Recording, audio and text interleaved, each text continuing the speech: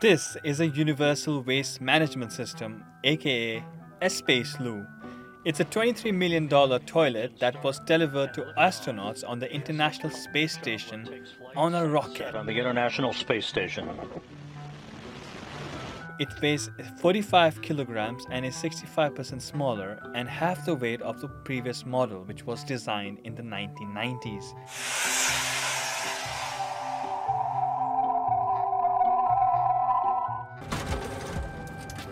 And we have the toilet,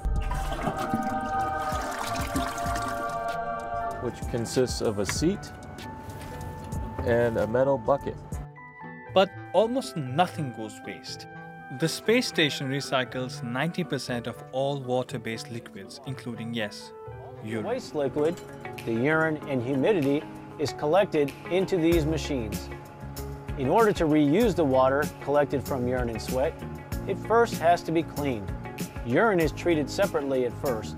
It is boiled and centrifuged or spun to create water vapor, which is then condensed and mixed with the humidity collected from the atmosphere in the cabin. The water is then passed through filters until the water is clean.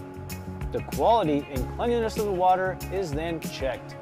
Once we are certain of the quality and the cleanliness of the water, we store it. So if you have a coffee in the space station today, then visit the space toilet, you may end up drinking the same coffee again tomorrow. Sipping, clear down to the last drop in the cup.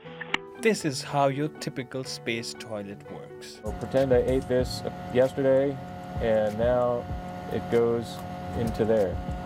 You clean yourself and the wipes go into there as well. You take this red tab, you pull it off the rim, and depends on how full the container is. This one's about halfway through. We do have a stick, and you push it down in there with all its other friends, and then it's time to put a new bag on. To put a new bag on, you pull that, it's like a hair scrunchie, and get it all so it has max capacity there, and ready to go. The suction keeps waste from escaping during a potty break. Up here, there's enough to worry about without having to dodge gravity-defying poop. And future users will know who was there first. Cassidy wrote a message under the toilet seat saying it was installed this week by your friendly ISS plumber.